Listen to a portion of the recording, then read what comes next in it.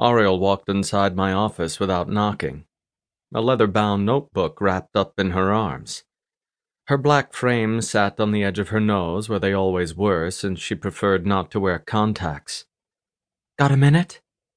I grabbed the Scotch sitting on my desk and drained it in one swallow. "I suppose."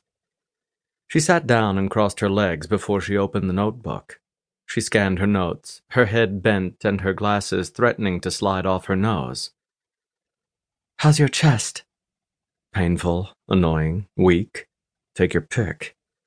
"Fine." It had been a month since Joseph shot me.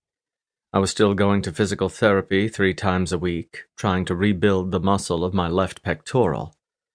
I couldn't use my left arm the way I used to, but once I got my strength back, everything would return to normal. She didn't look at the nearly empty bottle of Scotch sitting on my desk. "You know you aren't supposed to drink while you're on narcotics." Like I gave a damn. "I'll be fine. What do you want?" Her eyes narrowed at the way I snapped at her. I was still in a lot of physical pain, and my mood had turned darker than a winter storm. Now, I was constantly angry, wanting to punch any solid piece of furniture I came into contact with. But Ariel was the last person in the world who deserved my wrath.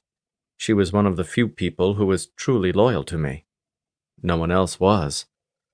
Especially that stupid fucking cunt.